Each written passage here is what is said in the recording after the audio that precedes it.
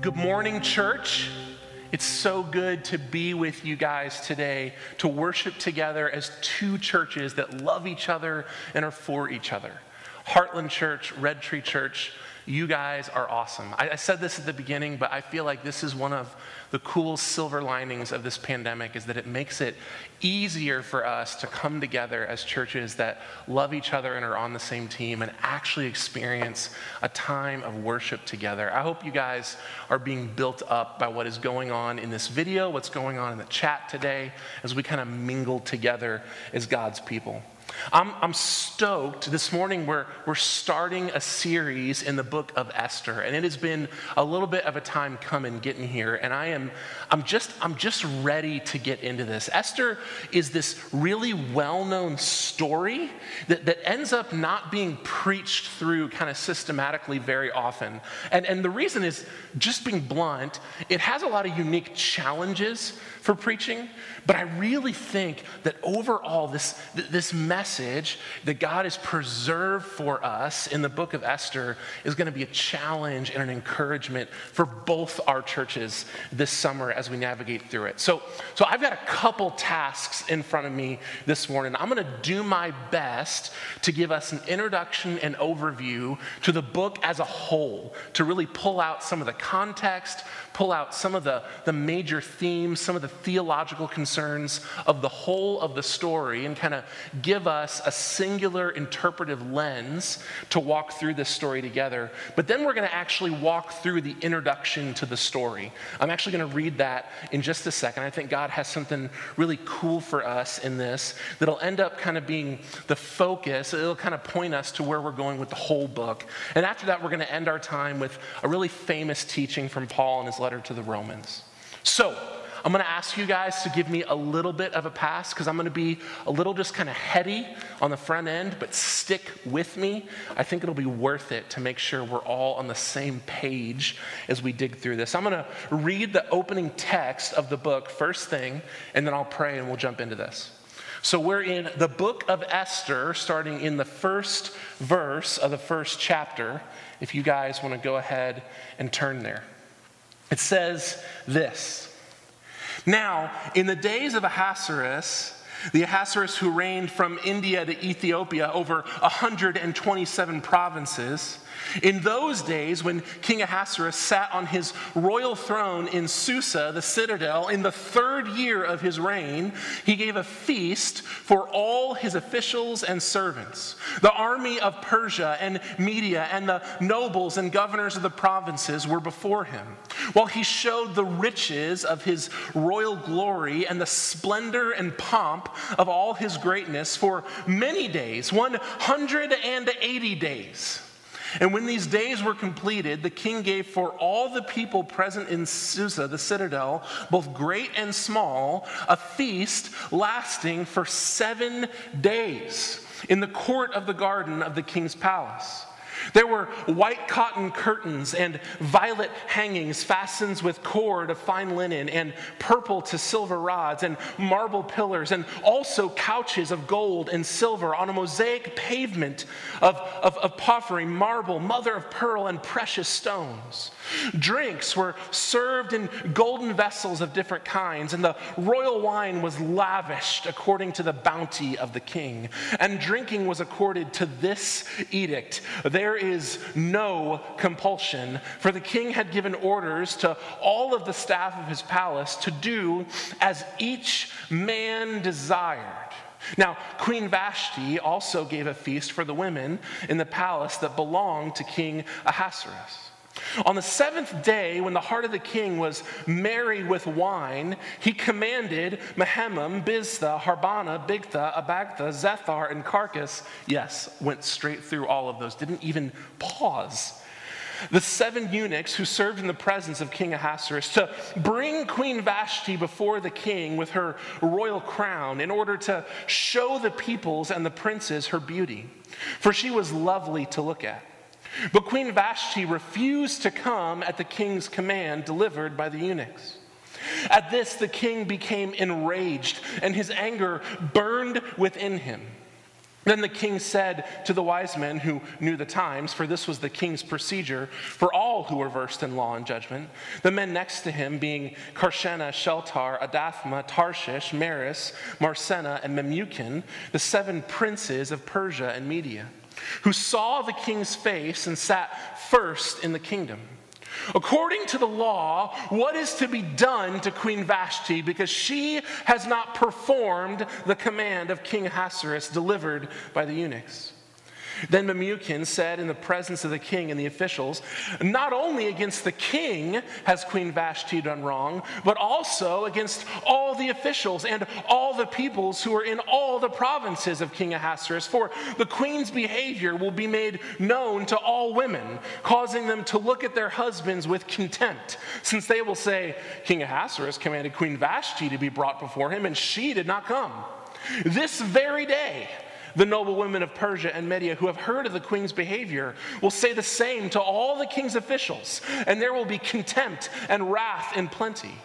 If it please the king, let a royal order go out from him, and let it be written among the laws of the Persians and the Medes, so that it may not be repealed, that Vashti is never again to come before King Ahasuerus, and let the king give her royal position to another who is better than she. So when the decree made by the king is proclaimed throughout all his kingdom, for it is vast, all women will give honor to their husbands, high and low alike.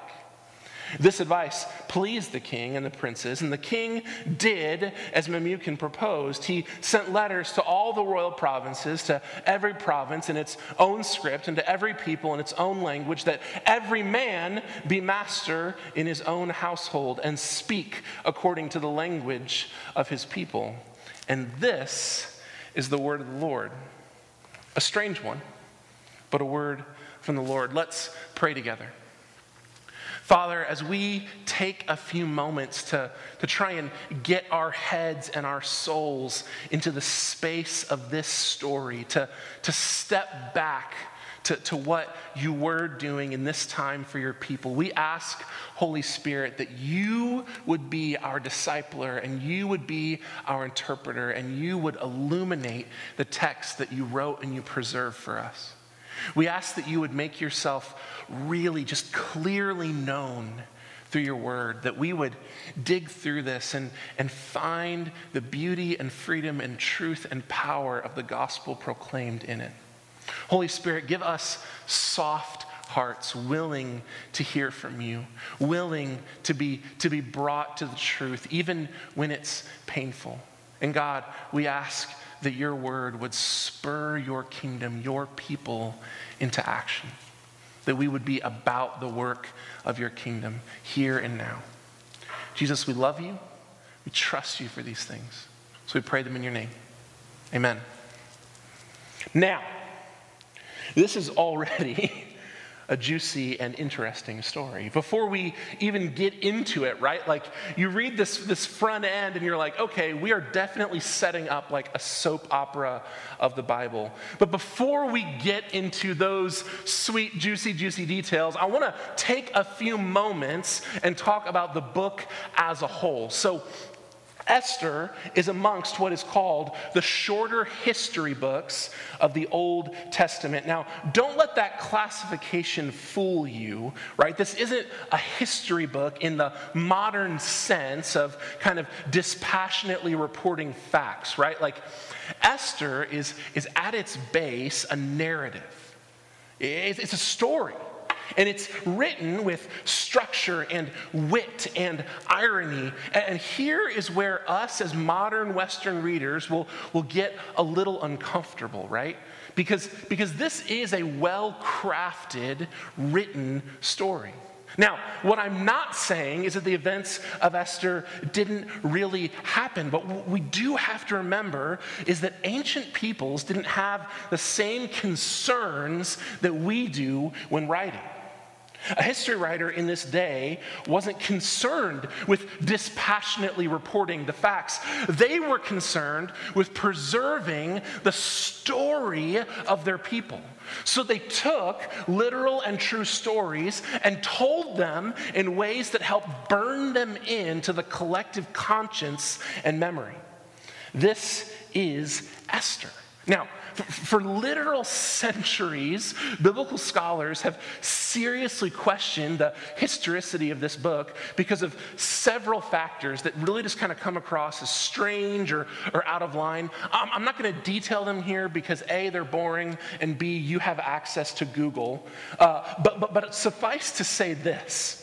As time has progressed, issue after issue that has been brought up concerning the historicity of Esther has been validated by archaeology and by other discovered literary sources. Thus, though this is written as this really brilliant narrative, and you will notice that if you let yourself kind of take Esther as it presents itself to you, you'll notice that it's witty and it's structured and it flows and all those things.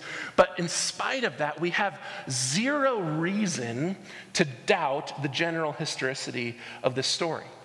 Now, we have no idea who wrote Esther, and we don't know exactly when it was written. Christians traditionally attribute the book to either Mordecai or Esther or Ezra.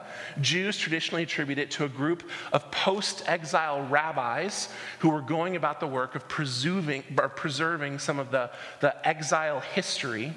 The truth is, we just don't know, and we have no way of knowing who the human author of Esther is. But what we do know is that this is divinely inspired scripture that has been supernaturally preserved for you and I by the Spirit himself for countless generations.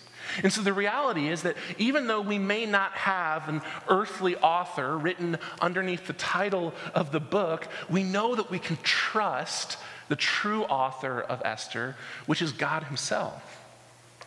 We don't know much about the human author, but we know a good amount about the original audience. You see, Esther was written as a testament to God's faithfulness to his people post-exile. And guys, this is absolutely key for us understanding Esther.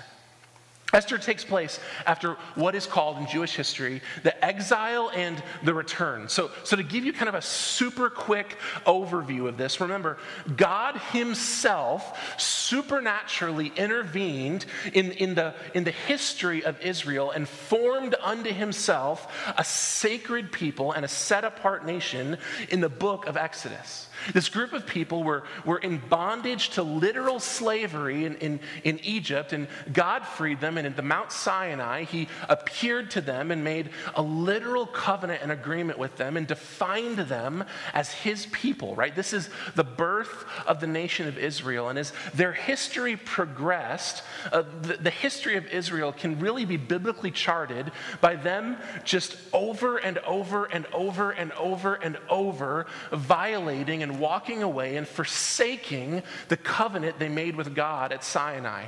And God, over and over and over and over and over in his grace, warning them of the consequences of forsaking that covenant. You see, at Sinai, God said, I freed you. You are no longer slaves. You are my people. I am your God. Stay faithful to me. I'll stay faithful to you. If you violate this covenant, if you step outside of this covenant, you will lose my blessing.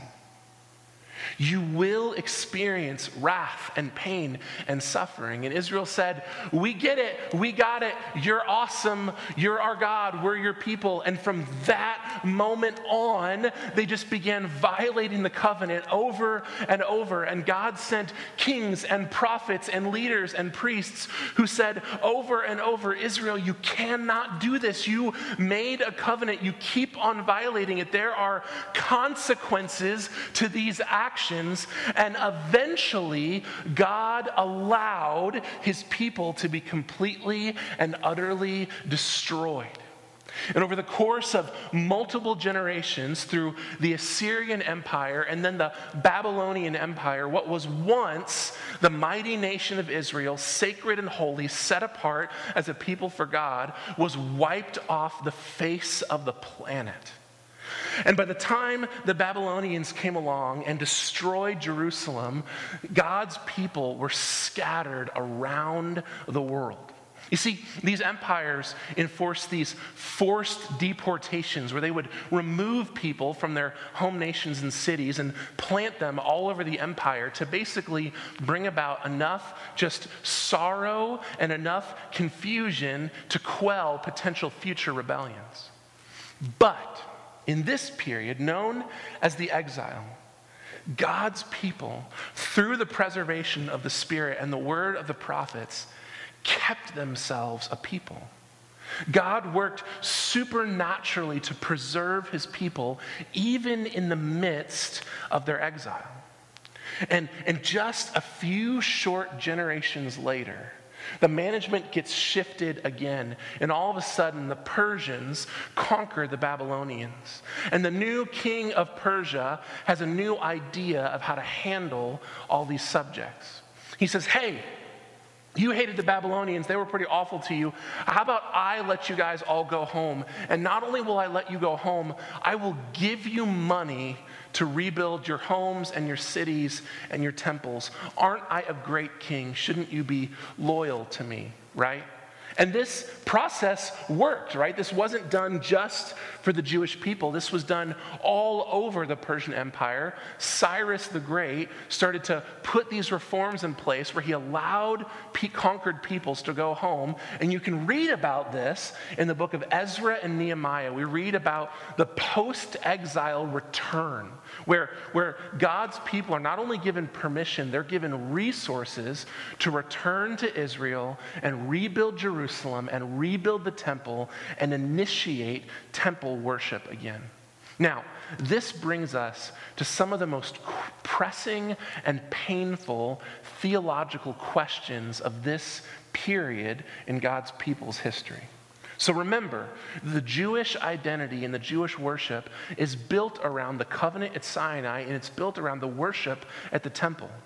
Well, when Israel is destroyed and Jerusalem falls, the temple is destroyed and the worship ceases, the sacrifice cease, the priests go away. And in exile, God's people moan and wonder and lament and say, are we still God's people? We know we've received this punishment, but is there still a covenant? Is there still a way to worship? And the prophets bring this message to them over and over. Yes, you are still God's people. He's going to do something new.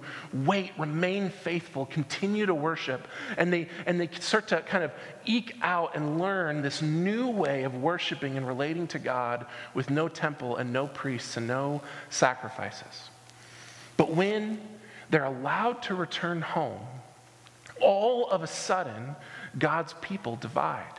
You see, we read in Ezra and Nehemiah about this beautiful story of God's people bravely and sacrificially leaving their homes and going back to rebuild Jerusalem and rebuild the temple. But the reality is, most of them didn't go. The amount of Jews spread out over the Persian Empire was significantly larger than the amount of people who returned home. And the reason is simple. God had blessed them in exile. They were prosperous. They were making money and building businesses and getting positions of power and authority within their communities. And so when the opportunity comes up to leave your successful community that you've lived in your whole life at that point and your successful business and go and live in a desolate wasteland where people will hate you and you'll have to live like Survivor style as you rebuild your home from scratch and try and rebuild a city that didn't exist, a lot of the people just said, nah, not my thing. Which raises this really interesting question. You see, Esther takes place right in the middle of this time period. It actually takes place between Ezra 6 and 7. So if you want to put this in a little bit of historical context biblically, as you read Esther, read Ezra alongside it. And right between Ezra 6 and Ezra 7, the whole of this story in Esther happens. But you're left with this tension, right, where some of God's people have returned to Jerusalem and they are worshiping again. There are priests again. There are sacrifices again. There's an altar again. And so these people are able to say really confidently, yes, we are living into the covenant. We are doing the things God appointed for us at Sinai to define our relationship. So then the Persian Jews begin to ask, rightly so, well, what about us? Are we still in the covenant? Is God moving on and just blessing and just being with these people who returned home? Or are we still included? Do we still matter? And by the way, this question would be so pressing to them on a day-by-day basis because they are such a minority.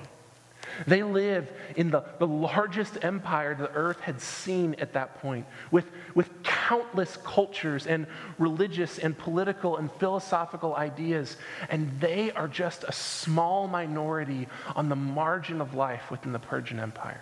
Now, a lot of them were successful. A lot of them were wealthy. A lot of them were doing well. But Judaism as a culture, as a way of life, the kingdom of God, pursuing the one true God, was such a minority position. And one that as we'll see as we work through Esther, was often openly opposed.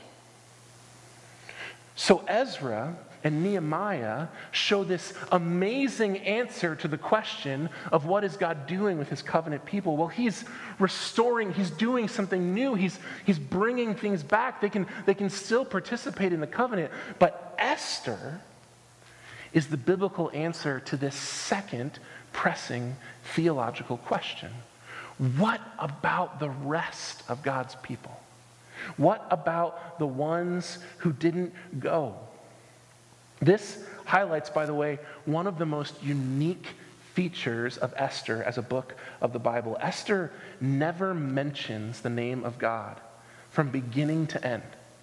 Never once in the book is anything specifically religious or covenant-centric or even like God-centric mentioned in the book. It reads just like a story about people in a big city. You see, for the people of God still in exile, it felt very much like God was not present.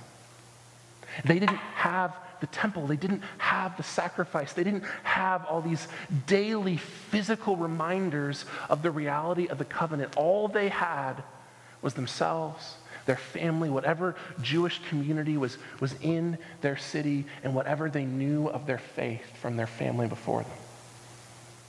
So it was really easy as the minority culture on the margins to begin to just miss seeing God work. Because there wasn't anyone loudly proclaiming, right? Like, look how God is working here. Look what he's doing for you here. Look what he's doing for our people here. Like, these are just people living their lives in a pagan culture. Because I think this is part of why Esther is so important for us as the church today. It gives this perfect picture of God's people living on the margins that I think it's just going to strike home for us. You see, although God is never explicitly mentioned in Esther, to say that he's not seen in Esther would just be foolish. See, this is one of the things that's so powerful about this book and the way it's written is that the whole book is built on this insane reversal. God's people are facing literal extinction, and they're saved through a series of absolutely insane coincidences. Coincidences that we as the audience know truly are the providential hand of God to preserve his covenant people. You see, the main theological thrust of the whole book of Esther is essentially saying, yes, of course, all of God's people are included in God's covenant. Just because they stayed in Persia doesn't mean they don't belong to him. He is their God. They are his people. He cares for them and blesses them and protects them and preserves them, even when it looks like he doesn't. Even when he can't be seen. Even when he isn't felt. Even when he isn't named. Even when he isn't given credit. God is still sovereign. And he's still working. The sovereignty of God is on display in this book. He sovereignly works in the midst of sin and the curse to bring about his kingdom purposes. Isn't this, by the way, isn't this just an amazing gospel truth that God himself, though he never sins, in his grace and in his power, he can use even sin of this world, even the curse of this world, to bring about his good and perfect will? Well, what a God we serve. Esther is interesting in this sense. As a narrative, it describes tons of actions, all the elements of the story, but it gives very little comment on the relative morality or the righteousness of the specific actions of the characters in question. We're going to talk about this a little over the course of the story. Esther and Mordecai are not totally righteous or innocent participants in this story. They have their fair share of curse, and yet God is still sovereign. And still uses everything they do, everything Haman does, everything the king does toward the end of his kingdom. Which brings us to the gospel message of Esther and really our text today, beloved of Jesus. This is how the gospel moves forward in our world. The world is broken and it is full of sin. People are fueled by self-interest and they will do all sorts of terrible things if they think it benefits them. We see this all day, every day in our nation, in our world, on the news, in our city, in our family, in our own hearts. But praise be to God that although he allows humanity to operate within its will, he still uses even our sinful wills to bring about his kingdom. Come on. Which brings us to the story today. I told you guys it was going to take me a minute to get there. We have this king in our introduction. It's a story of decadence and debauchery. This King Ahasuerus, otherwise known, by the way, as King Xerxes I, really quick, for those of you interested, this is the same King Xerxes from the movie 300. So if you need to do some historical research to make sure you're up to date on Esther, it's cool. You can tell him, you can tell him I said it's okay. But he's having this absolutely lavish party, right? He's brought in all his government and military officials for two very specific reasons. You see, Xerxes' rise to power was really shaky. When he took the throne, he immediately had to squash two major rebellions. And in his third year as king, it's really the first time that his rule has kind of become established. So to try and really secure his loyalty and his throne and all these things, he brings in his leaders from the entire kingdom and literally spends 6 months showing off. They are shown the extent of his power, his wealth, his generosity, etc. And by the way, this is insanely important. I'm going to loop us in on probably the most important cultural difference between the world of Esther and our world today.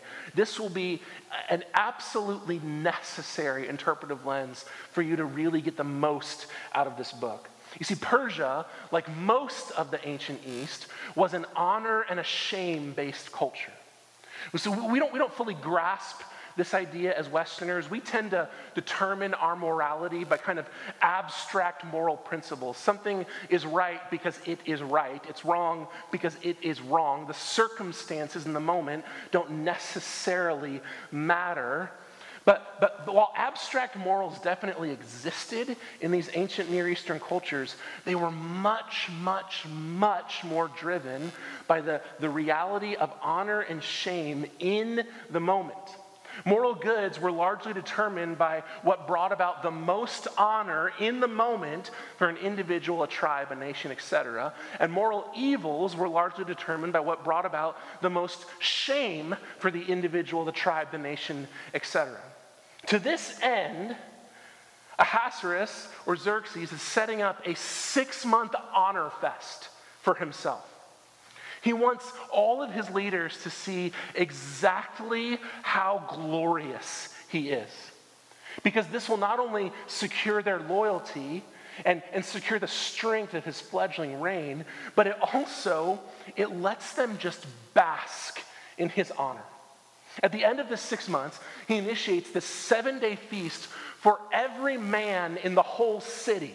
Every dude, rich or poor, in all of Susa gets to feast on the king's generosity. Again, this is just a display of his honor to his people. The whole line about drinking might strike you as strange, right? But this was also a sign of the king's generosity and his honor.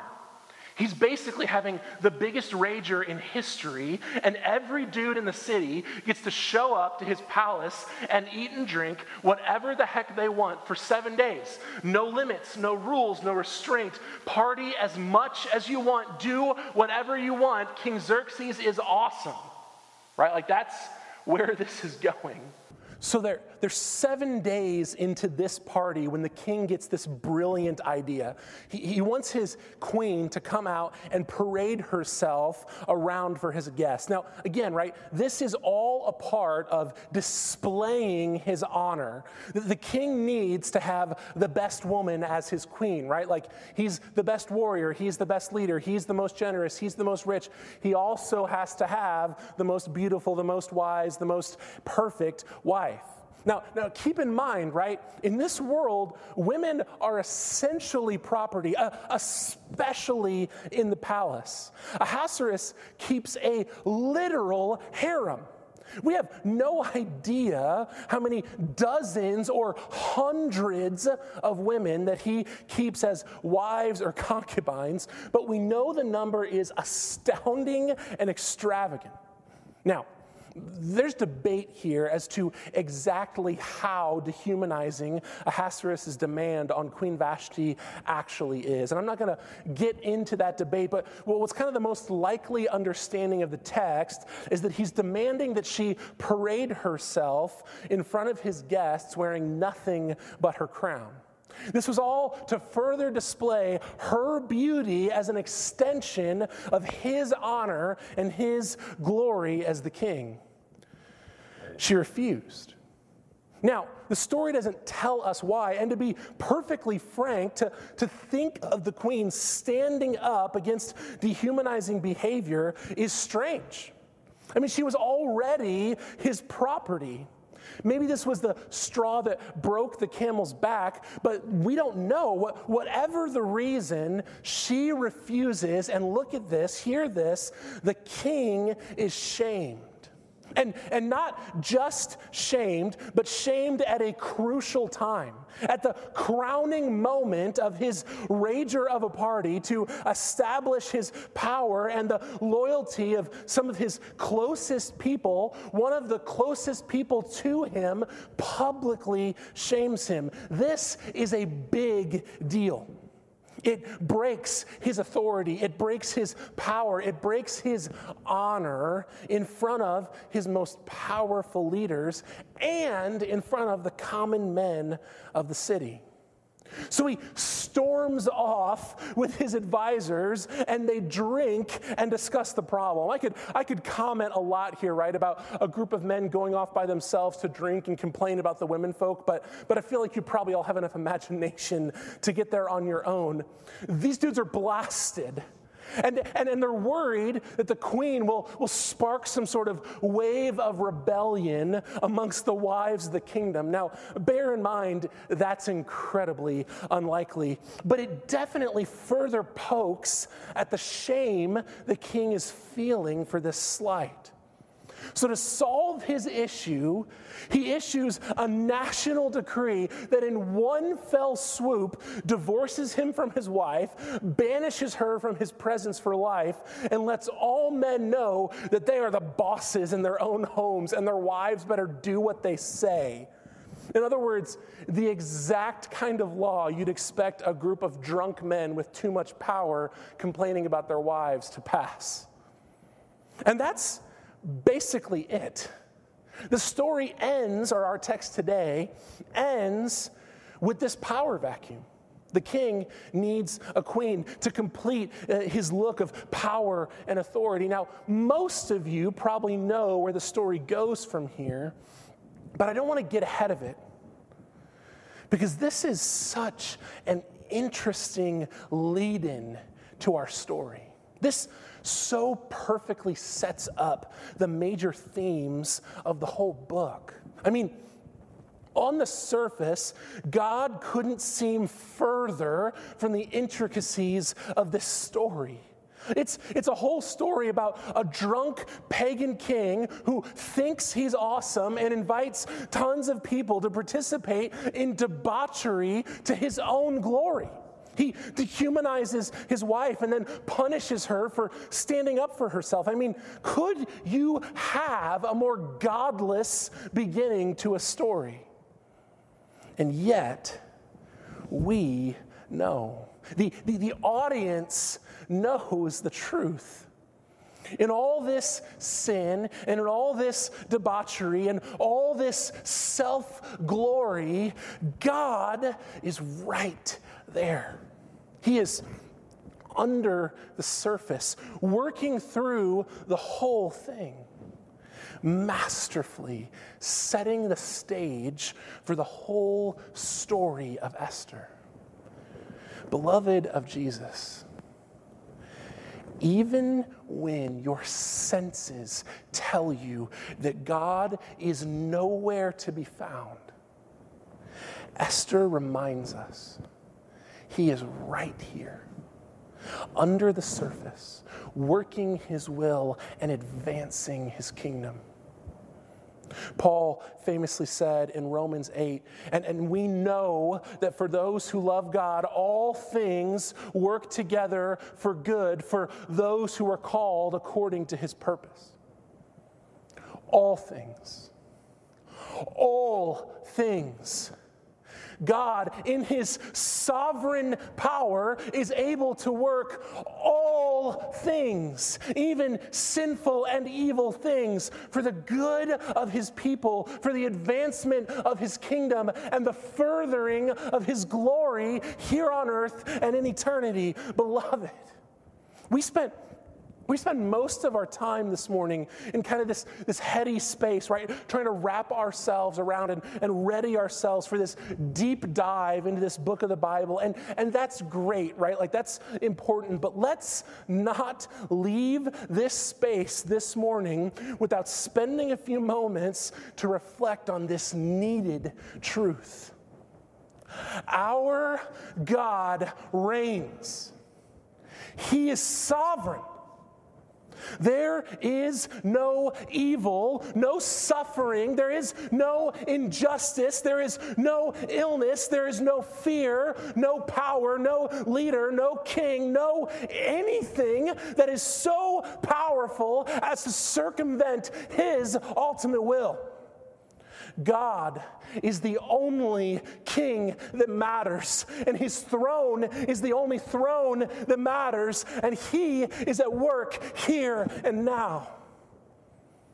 And as you wade your way through a global pandemic and a society torn by racial injustice and economic fears and everything else going on in our society, it is so easy to get caught up and distracted in news and fears and worries and wonder, where is God in the midst of all of this? Let me tell you,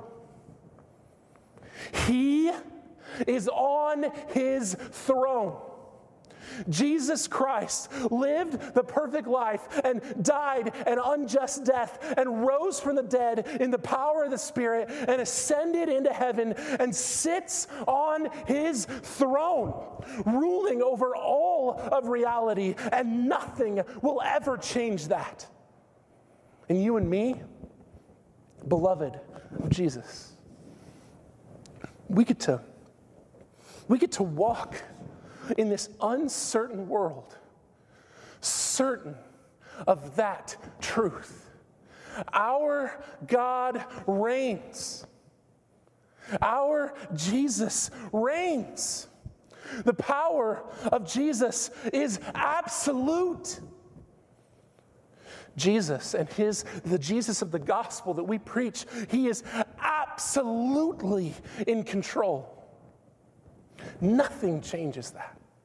No fear, no worries, no problems in our world. Nothing changes that. So we get to seek Him and seek His mission and seek His kingdom in the safety of that truth. Beloved, we get to walk into a world that feels so uncertain and so devoid of the presence of our God. And we get to walk in the confidence of His sovereignty and seek to see His will accomplished here on earth as it is in heaven. We get to lean in to the will of God and the mission of God and the family of God and our own faith in the real gospel in the absolute certainty that He is so sovereign, there is nothing that can ever happen that will challenge His will being accomplished here on this earth now. Beloved, this is the truth of the gospel. That regardless of the seeming power and authority of sin in this world, in our nation, in our city, in your own heart, that there is a God who is stronger, and He loves you, and He's called you, and He's sovereign. Go in that peace. Amen.